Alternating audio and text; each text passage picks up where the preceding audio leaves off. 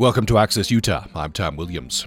There was a tie atop the 2017 Digital Trend of the Year survey conducted by the USU Digital Folklore Project. The top trends were #MeToo and the phenomenon of fake government social media accounts like @AltUSNet Park Service.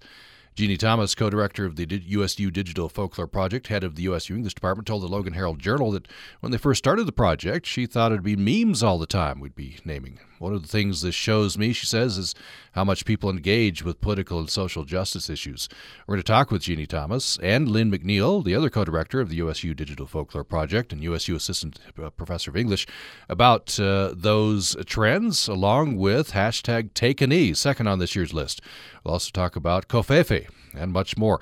And we're asking you for your selection for top digital trend of the year or top phenomenon. What's impressed you on social media or online this year? And the best way to get to us, well, I guess it's a tie. 3 ways to get to us.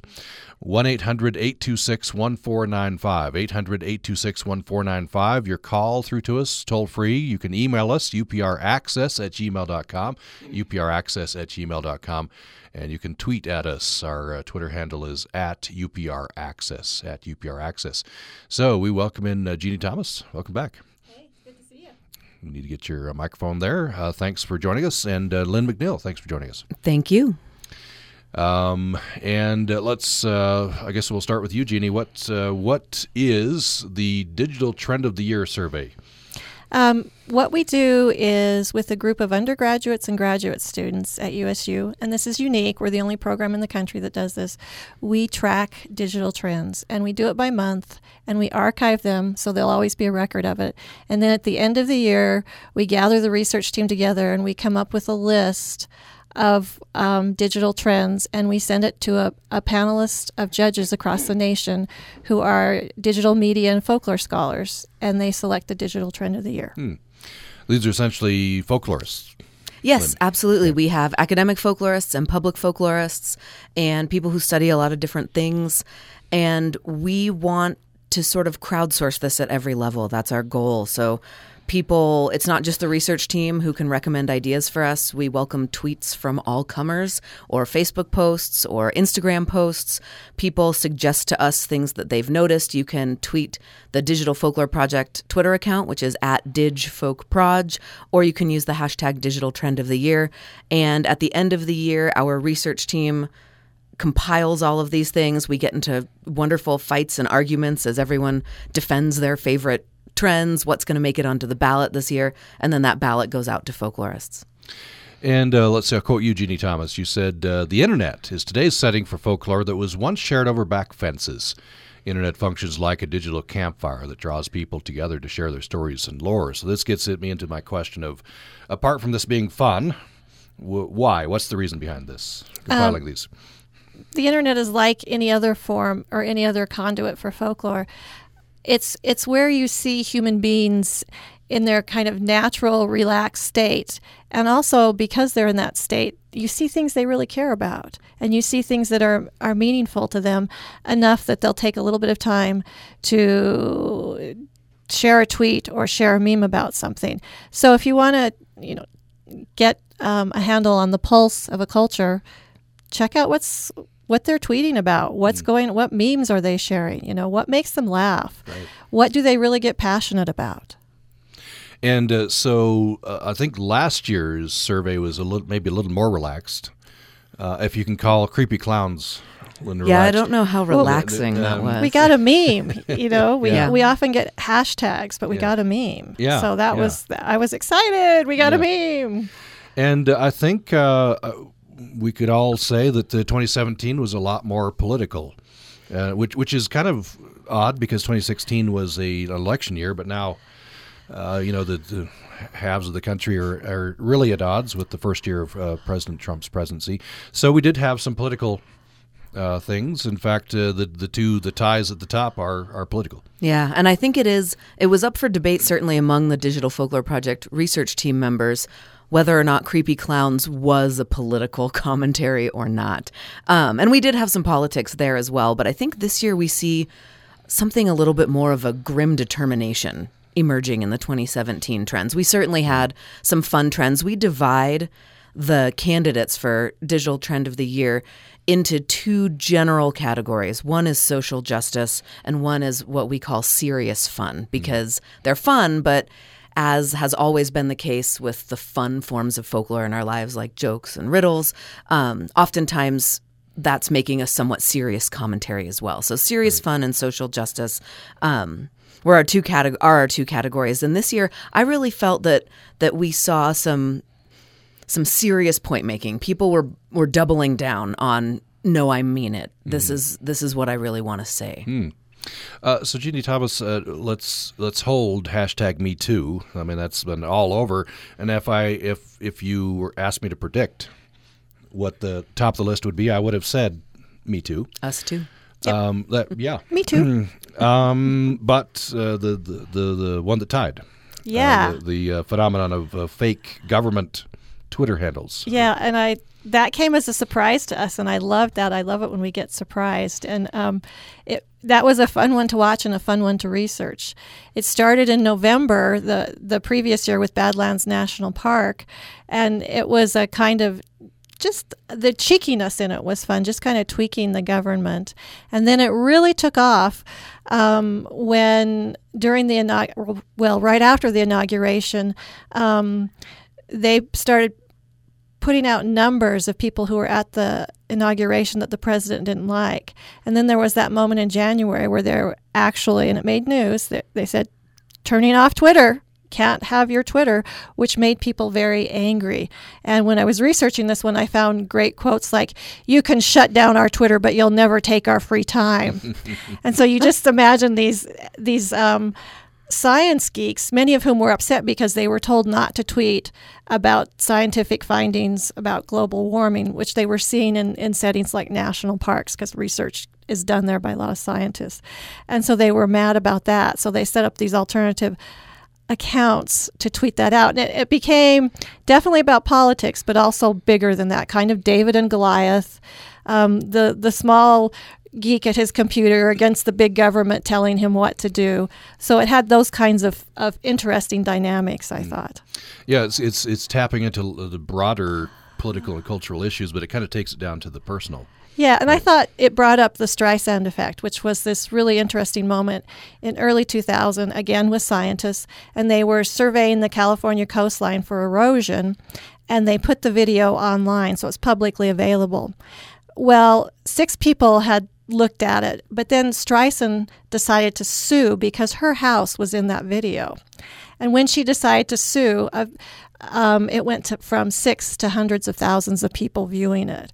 And so just the fact that they were being shut down and told not to do this, then that brought them more attention. Like Streisand's attorney saying, hey, we don't want a picture of her house on the beach in California online. I think of the 6 views, 4 had been theirs, the attorneys. And then it gets you thousands of much more attention when you try to oppress people. Mm-hmm. Right. Yeah. Lynne, I wonder if, before we go on with the others, go to Me Too next, but I wonder if this dialogue has changed, because it seems like in the Twitterverse, anyone can get attention. But you have to obey some rules. You have to be outrageous, or you have to, something else has to happen. The president has learned this, and so very true. And there's a lot of individuals who've learned it. But I think one of the things that taking the perspective of a folklorist helps us to see is that among the many things that the internet does for us, one of the things it does is it gives people a collective voice. And a non-institutional collective voice. Our institutions have always had platforms for broadcasting mass messages, and individual everyday people have not. We have on some level, we've always had gossip and rumor and legend, but now we have a platform where everyday people on this real grassroots level can not just speak as an individual, but speak as a collective. And I feel like the alt government agency Twitter accounts is a real sign of that. People saying, hey, you can't reserve this platform, Twitter, the internet, for just the president or for just corporations or just institutions. You can't prohibit us from saying what we think. You can tell us we can't do it, sure, on our official accounts. We're going to go make another one. We're going to call it Alt National Park or Alt CDC or Alt EPA or Rogue NASA. And we're going to say what we think people want to hear. And when we start to see that pick up that communal, collective nature, that's really when it starts to fall into the realm of what folklorists would call folklore. There is a rogue NASA? There's a rogue. I think at this point, just recently in the news, the CDC joined up. There was a news report on the words that are not prohibited, or the not prohibited, that are prohibited, that are not allowed in CDC reports anymore. And I remember one of our research team members from the Digital Folklore Project tweeted and said, all right, well, it's just we're waiting for it. Where's the Alt CDC? And we have it now. And one of the first tweets they made was to say the 7 words that they're not supposed to be saying. Part of the thing that's so satisfactory about this trend is that the people who do this, who set up these alternative accounts and tweet out what they're thinking, are doing exactly what the president is doing. You know, people are saying, oh, he goes rogue on Twitter and he just says what he feels. And so they're in fact engaging in that as well. So that's part of the fun, I think, here. Yeah. Let's take a break. When we come back, I want to talk about Me Too. We maybe get into the origin of the hashtag, and then it has, I mean, you know, what's more than viral? You know, super viral. It's pervaded our culture and is having some good effects, I think. So we'll talk about Me Too and much else. We'll talk about Kofefe, talk about Take a Knee, and avocado toast. We'll try desperately to be hip and millennial. Absolutely. More following this break. The rainbow hues of produce at a grocery store and farmer's market aren't just beautiful, they're also good for long-term health. Many brightly colored fruits and vegetables are rich in bioactives, which are chemicals naturally found in certain fruits that promote health, prevent inflammation, and block some pathways that may lead to cancer. Foods that are rich in bioactives include broccoli, green tea, tart cherries, and even purple corn. Researchers in USU's Department of Nutrition, Dietetics, and Food Services are involved in several studies aimed at understanding how bioactive chemicals affect the environment in your gut and overall health. Support for Ag Matters on Utah Public Radio is provided in part by our members and by Utah State University's College of Agriculture and Applied Sciences, offering more than 72 degrees with courses available at USU campuses throughout the state and online.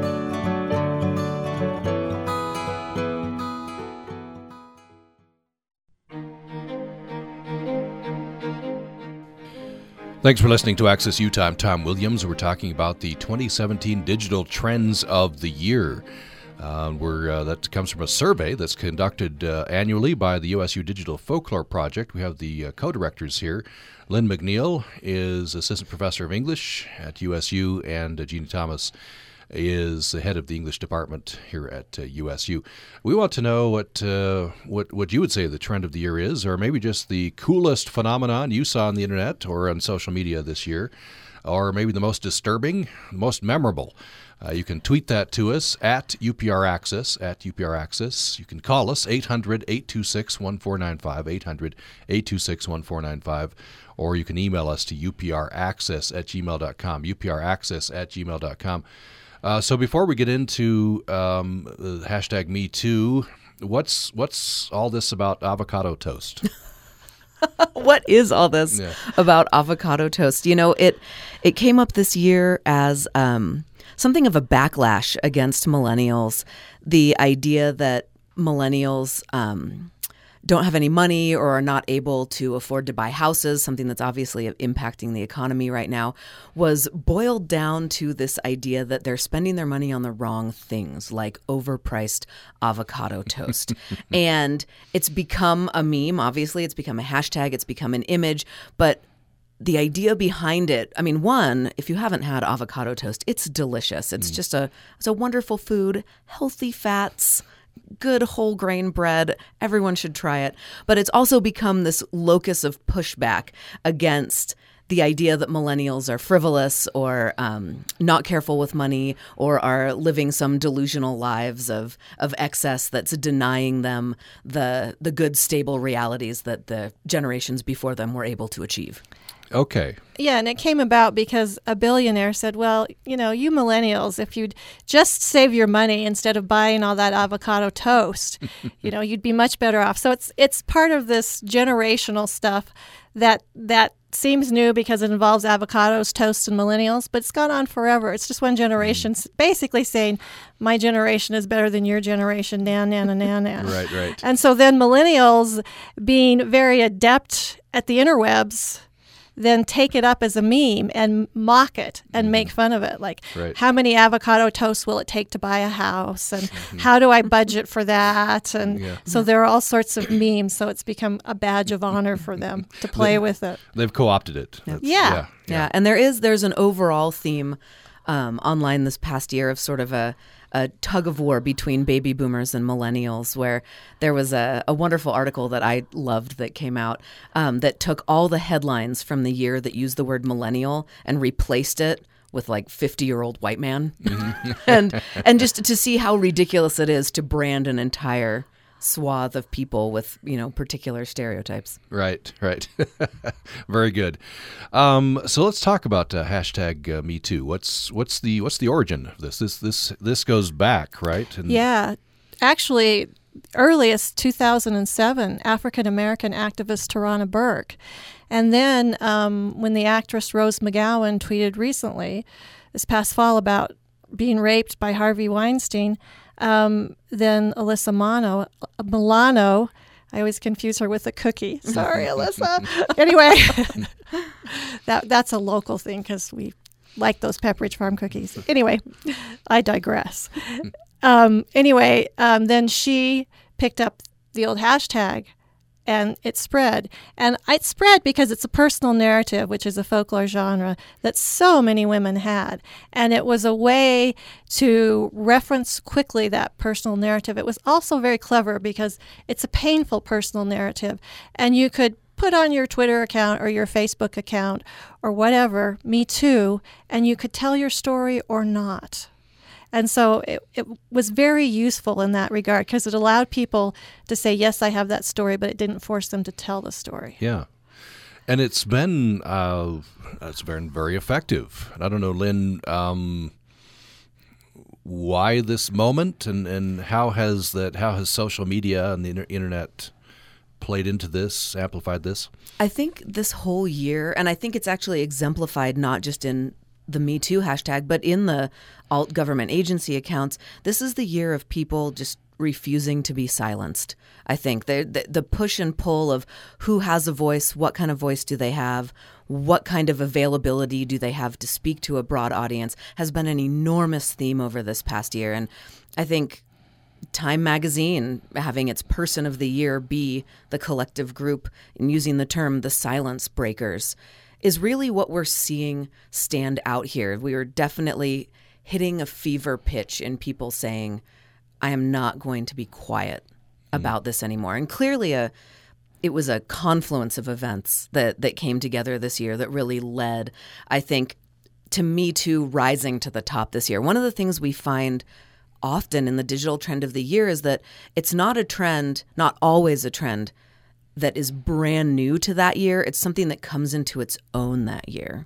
So Me Too, as Jeannie was saying, has been around for a decade as a concept, as a movement, as a way for women to bring their stories together. And this was the year that it really started to shine. Mm-hmm.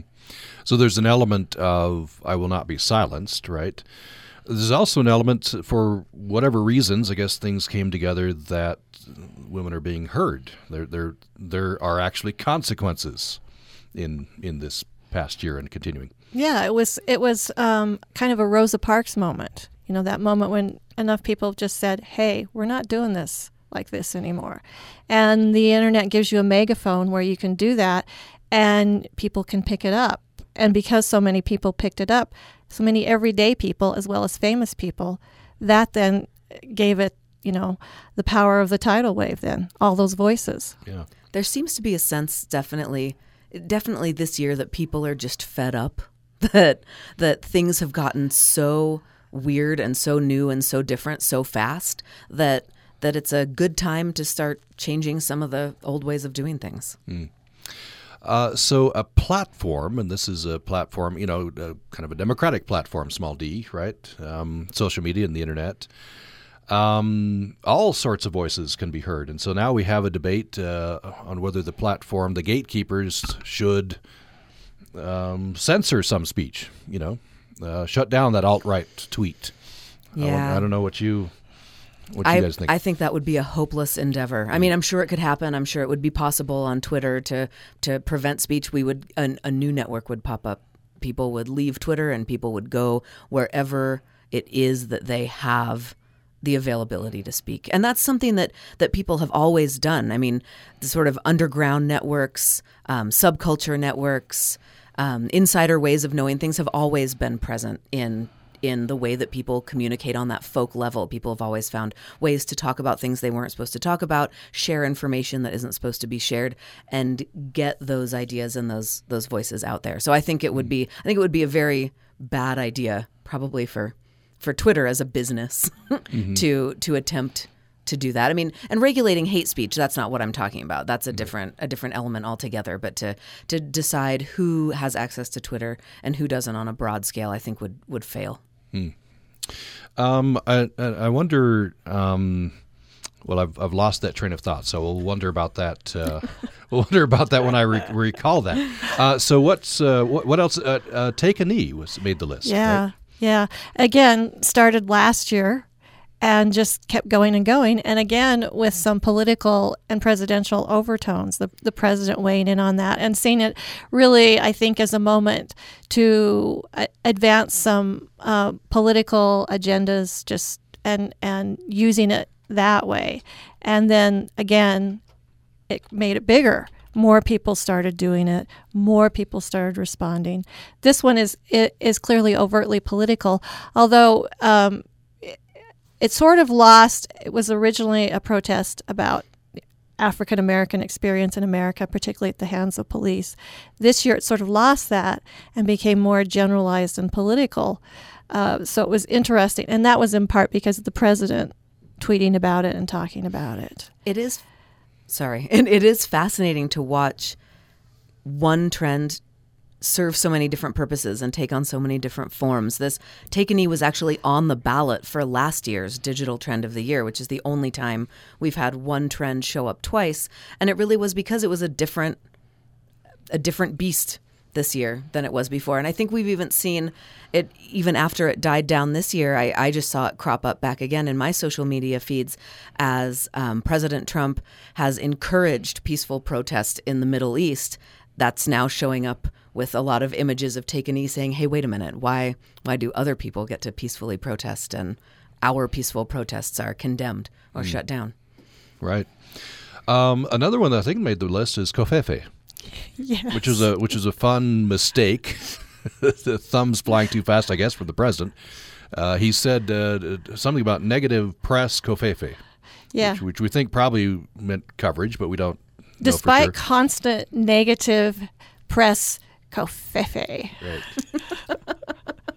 So this became a thing, and Sean Spicer, the press secretary at the time, famously said the president and a few close people to him know what it means, and nobody else knows what it means. Yeah, this one, another fun one. This came out in May last year, and when I was researching these after the judges announced or sent their ballots in, I saw a headline that I thought really captured some of what's fun about this, and it said, Trump tweet unites a puzzled nation.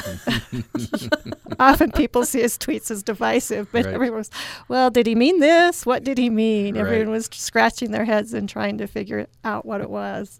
Yep. And in that way that serious fun is both fun and serious, I think it became emblematic of this new means of official communication from the President of the United States.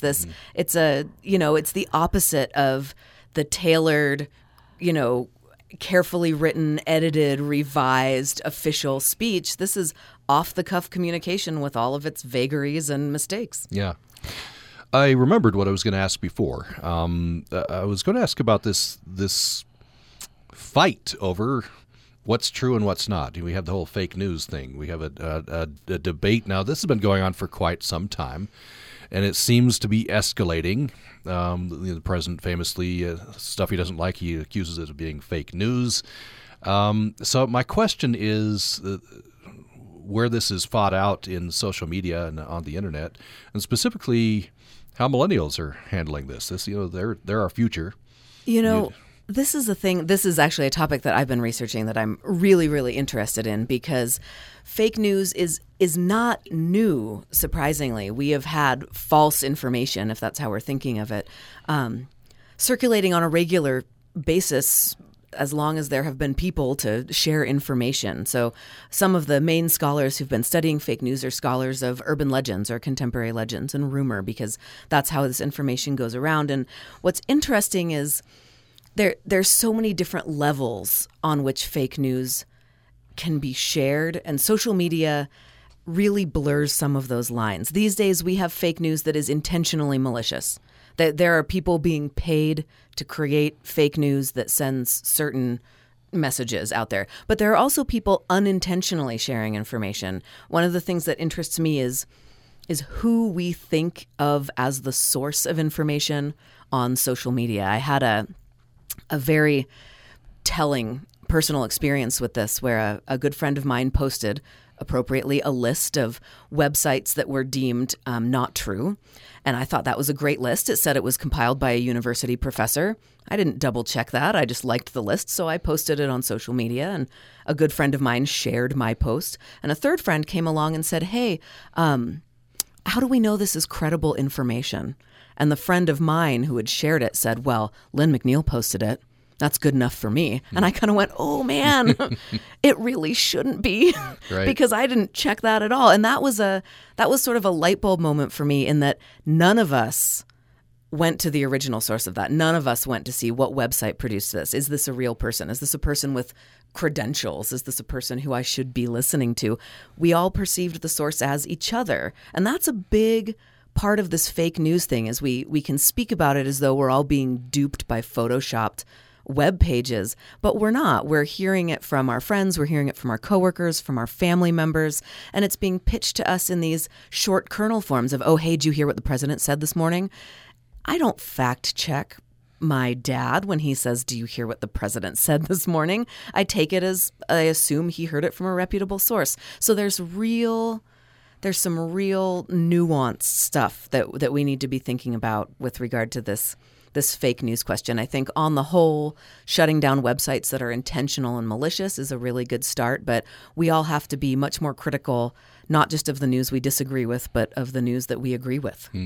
So the moral of the story here is always fact check all your relatives. Yes. Right. They're the most suspect group out there. Right. You never know what they're going to feed you. Absolutely. That's right. Don't take it as gospel. And a lot of people are, speaking of relatives, a lot of people are just avoiding certain topics now. It's verboten, right? Yeah. You don't bring it up. I wonder just one more thing on fake news. It used to be in the quote unquote good old days, and I don't know if they ever were good old days. It was curated, right? You had sources you trusted, and there was 3 networks, and you had the evening news. You had the certain newspapers. There was sort of. This is especially what liberals look back on fondly and say it used to be we all agreed on everything. Maybe we didn't. Maybe it wasn't the good old days. But now it's all fractured and there aren't gatekeepers. Yeah, I actually think that what's happening now is far more realistic. I think it has always been fractured. We just weren't able to see it. It wasn't obviously fractured. We had nominal authorities on these things, and certainly that sense of authority was pervasive, and I know the news, but there's always been people who had their own take on it, and now all of those people, the on-the-ground people experiencing all of this stuff, have the same platform that journalists do. Actually, there was a TEDx talk about this by Matt LaPlante here at USU that was excellent, about this idea that we are all doing the work of journalists now. And of course, in many ways we always were. Now we get to broadcast it. I just do want to give a plug for journalists, though. I think one of the things, interestingly, that this moment of fake news and all these voices out there has shown a lot of people is how important journalists are. Because there's a process that journalists do that people don't do. They would have checked their sources. Mm-hmm. They fact check. They have to have a certain number of sources before they'll run it. You know, when you understand how journalism works, traditional journalism, then you're like, okay, I think this is a good source. You can critique various things about it, but one of the things that all these voices has taught me is how much I value the hard work and digging that journalists do that, you know, Jeannie six-packs over here doesn't do. Mm-hmm. Yeah, I don't do that. Right. You have to find some people you trust, right? Yeah. Because we don't have the time to vet all the sources and, and do all that. Yeah, and that's why I think journalists are so important in this moment where there are a lot of voices, things are changing, people have a lot of questions. Yeah. Let's take another break, and when we come back, we'll get more from the list of digital trends of the year for 2017. We're talking with co-directors of the USU Digital Folklore Project, Jeannie Thomas and Lynne McNeil. We hope to talk to you as well, or hear from you. You can reach us via Twitter at UPR Access. That's our handle, at UPR Access. And you can also reach us by phone to 800-826-1495, 800-826-1495. What's the most interesting thing you saw on the internet or social media this past year? The most disturbing, the most memorable? Or you can go to upraccess@gmail.com and email us, upraccess@gmail.com. When we come back, we will bring forward, usually we do our Gina Wickwar commentaries at the end.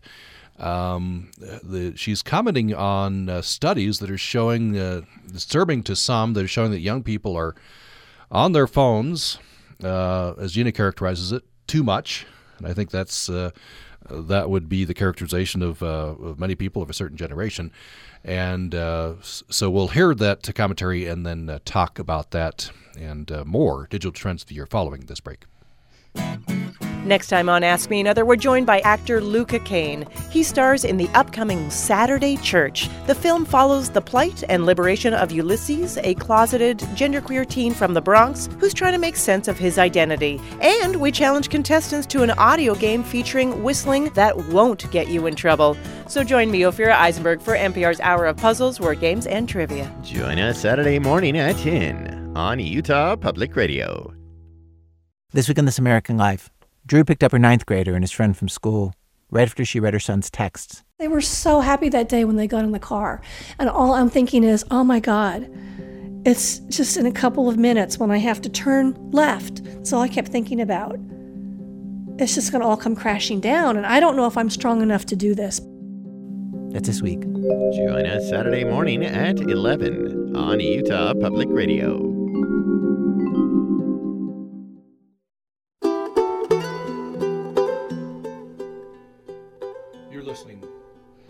You're listening to Access Utah. I'm Tom Williams, and I'm joined by Lynne McNeil and Jeannie Thomas. They're co-directors of the USU Digital Folklore Project, and they have released the 2017 Digital Trend of the Year survey, which they conduct every year. We've talked about @AltUSNet Park Service and other fake government handles.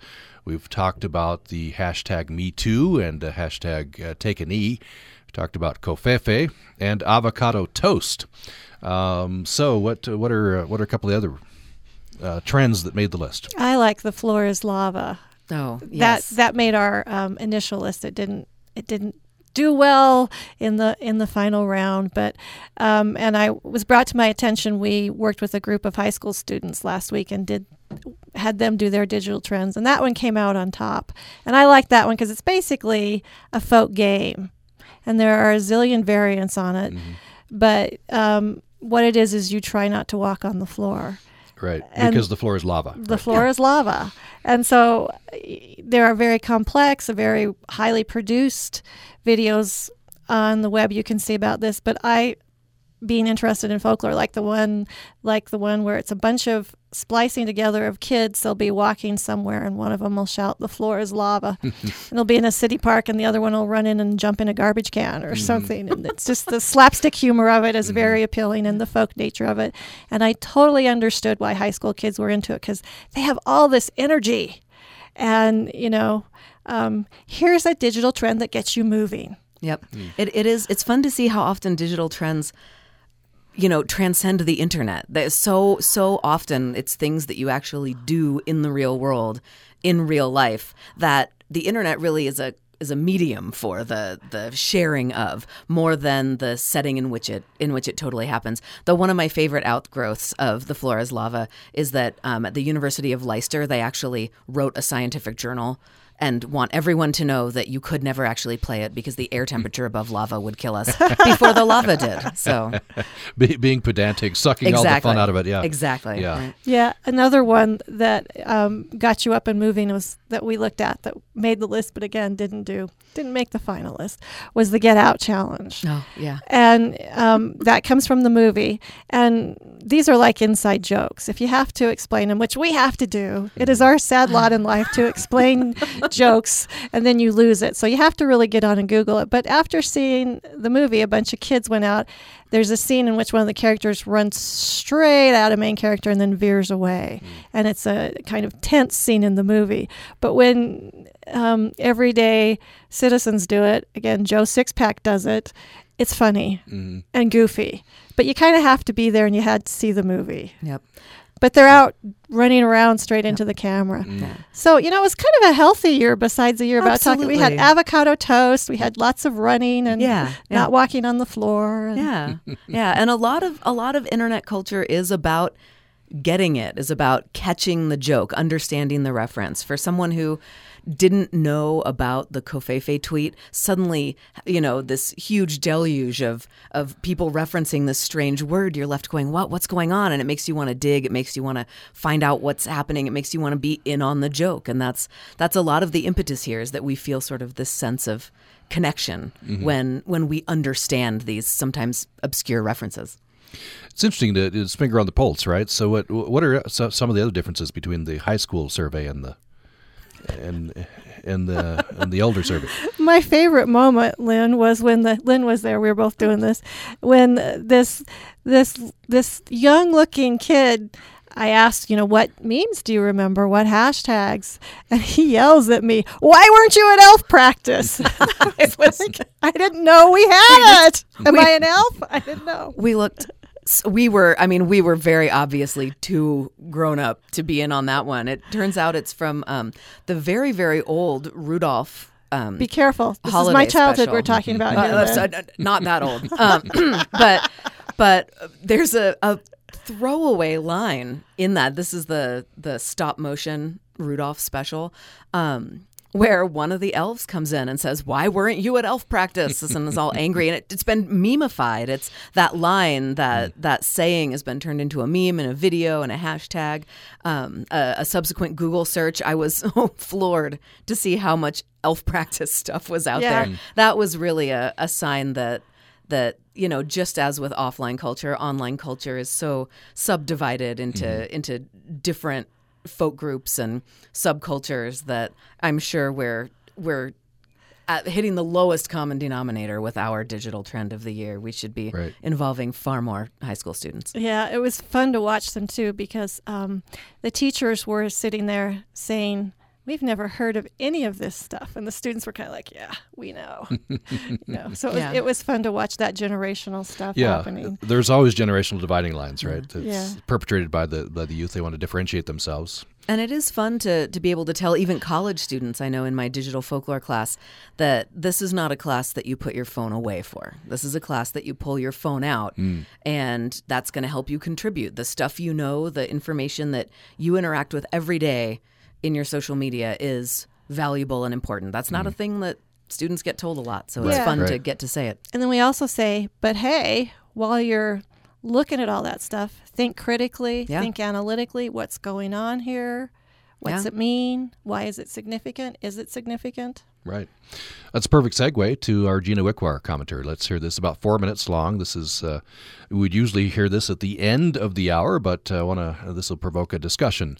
I'm sure Gina is citing some studies worrying about young people being on their phones too much, deleterious effects of that.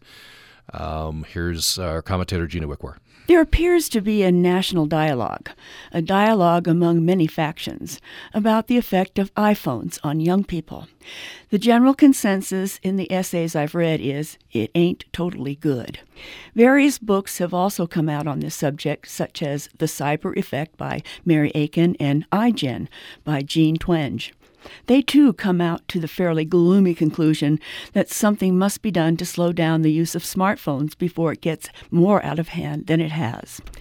A long article about Apple's role in this appeared in Monday's Wall Street Journal, titled Investors Prod Apple on Child iPhone Use. The piece pulls no punches as it tells the story of a leading activist, investor, and a pension fund group who say the smartphone maker, quote, needs to respond to what some see as a genuine public health crisis of youth phone addiction, unquote. They aren't out to harm Apple, they say, but rather they're urging the company to proactively examine its role in this stew pot and maybe take some action to pull back a little. They think this approach will generate goodwill and keep consumers loyal to Apple. The article also says there are concerns about increased rates in teen depression and suicide and worry that smartphones are replacing that good old-fashioned face-to-face thing we used to call talking. Of course, Google, Amazon.com, Facebook, and Snapchat are also facing questions about their broad reach into everybody's life. The book's columns, press space, are all clearly seeing a generational threat here, and I, for one, am glad it's recognized. Now, some of you are probably snorting. Well, remember how your parents thought you go to Hades in a handcart if you listened to too many Elvis Presley records, too many Beatles songs, too many Rolling Stone albums? Yeah, I remember, but I was limited. I still listened to Dion while I wrote my book report and curled up with the Temptations while I did algebra, yet somehow I managed to graduate from high school without taking my own life. And not one of my 50s and 60s cohorts went down that road either. And oddly, it didn't lead us on the path to perdition. In fact, lots of us today can't get enough Verdi, Mozart, or Puccini. The difference, in my opinion? We listen to Nat King Cole, Little Richard, Ray Charles, Buddy Holly, Fats Domino, Bill Haley, The Platters, Johnny Cash, Patsy Cline, and others, only for about 1 or 2 hours a day. The rest of the time was spent at school, studying, reading, or earning scout badges. Compare that with this statistic. Today's teens are found to look at, listen to, or use their smartphones up to 80 times a day, and they engage for several minutes at a clip. And this is on average. I'm happy there are concerned folks out there scolding Apple and urging it to be more socially aware. But here's another thing. My parents' firm limit on the time I could indulge in music listening was a great idea, which makes me wonder, why don't today's parents put a firm limit on the time their teens can indulge in iPhoning, tweeting, Googling, or Facebooking? And a corollary thought. Why can't parents and teachers get together and demand that smartphones be put away in a sealed, locked, and chained box during class? The rule will state that phones could be 1, used during class breaks, 2, during lunch, and 3, at recess, but they could not be used in class. Someone really needs to write a letter to Apple Inc. with this rocket science advice, and it too can get behind this amazingly smart smartphone rule. It would certainly cut down on that 80 times a day iPhone use real fast. Just to check my math, I'm going to Google to see how many minutes are in a waking day and then divide that by 80. This is Jeannie Wickwar. So that's our commentator, Jeannie Wickwar. And I wanted to play that because I suspected that you two would have a differing point of view. We can discuss this. But first of all, in the studies, I mean, there are studies out there that are, the conclusion is that the excessive device use, checking 80 times a day, by the way, that probably describes me too, is perhaps having a bad effect. So first of all, the studies. Well, I think nothing that I'm about to say is to deny that there are absolutely people in the world who spend too much time on their phones. And there are people in the world who spend too much time at work, and people in the world who spend too much time reading, and people in the world who spend too much time doing just about anything. There is always extreme cases of anything going on. There's actually also a lot of studies that show some benefits of some of the internet culture. There's actually a number of studies that talk about how the young people who are most exposed to texting and online communication actually have higher literacy rates than students who are prevented from communicating in text messages and things. So I would not deny the presence of any of these studies, other than to say that there's probably an equal number of studies that say, don't panic, this isn't a crisis. Okay. Jeannie, what about...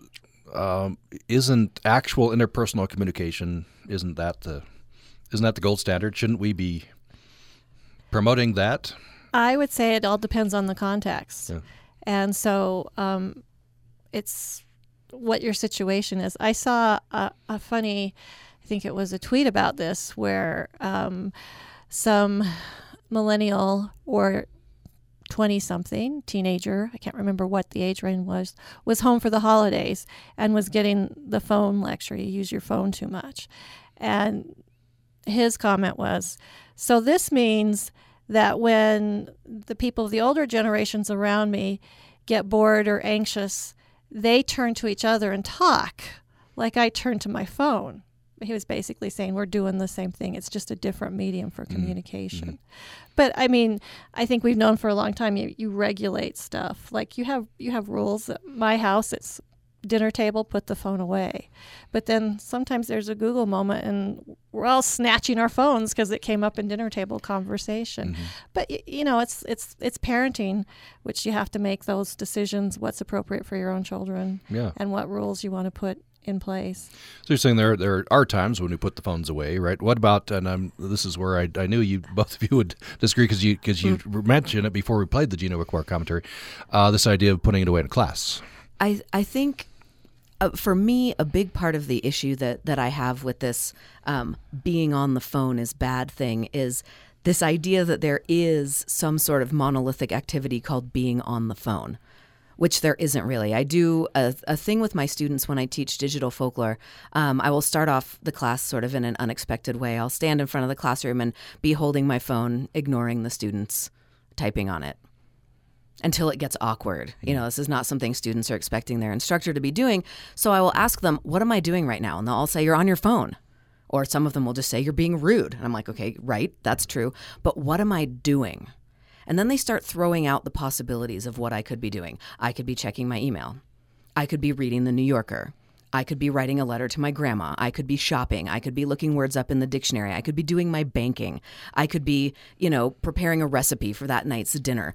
The problem with describing being on the phone as a singular activity is that it's not. It's diversity masquerading as this unified activity.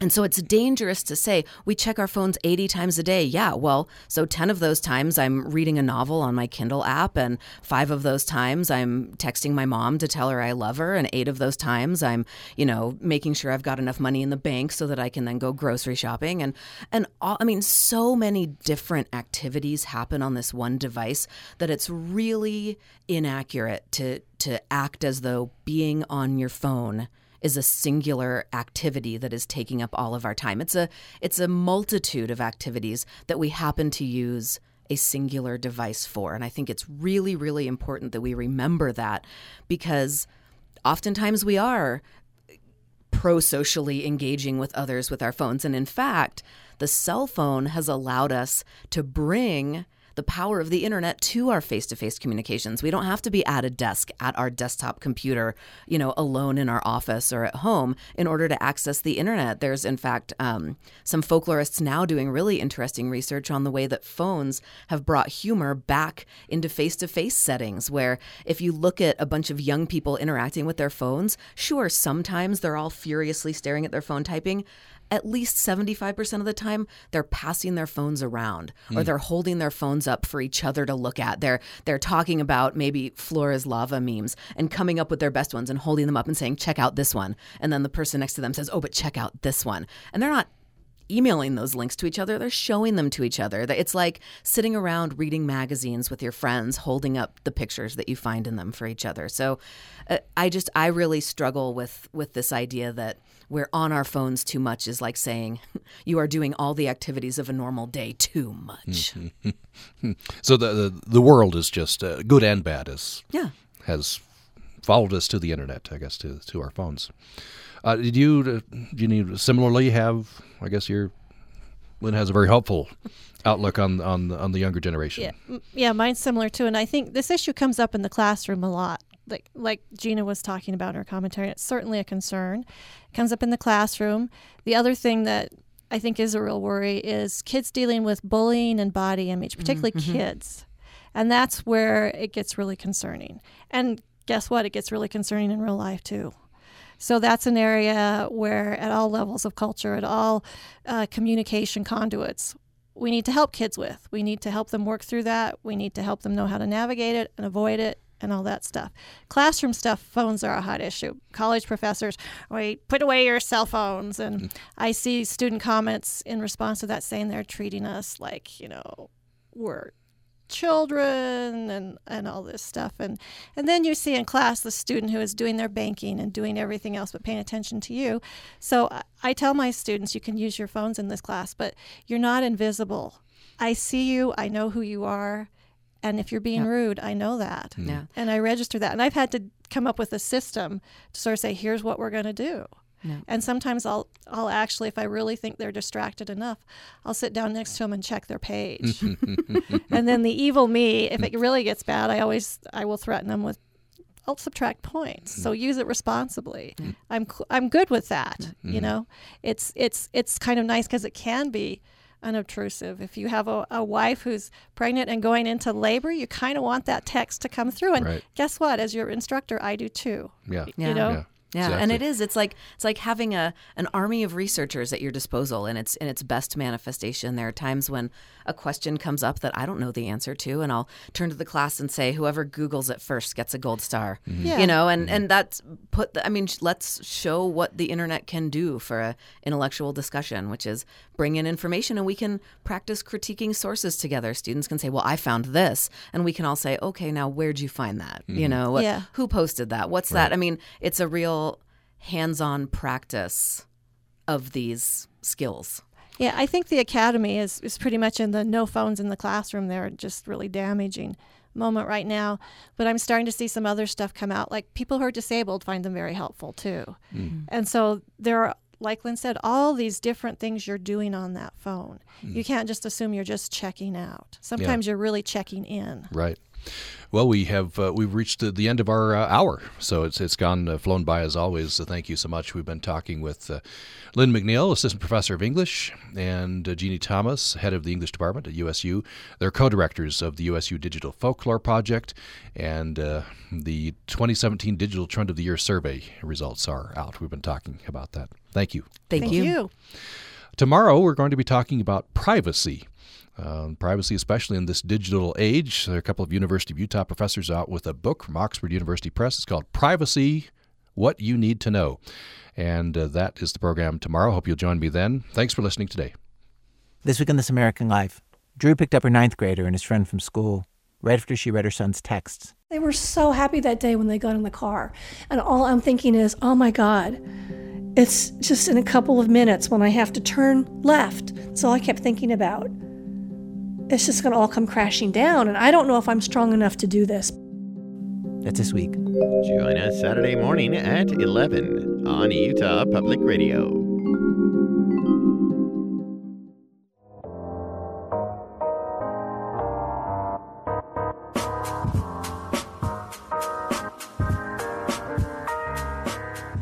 This is Utah Public Radio, a statewide service of Utah State University and the College of Humanities and Social Sciences. KUSR Logan, KUSK Vernal, KUSL Richfield, KUST Moab, KCEU Price, and KUSU FM Logan, also heard online at upr.org.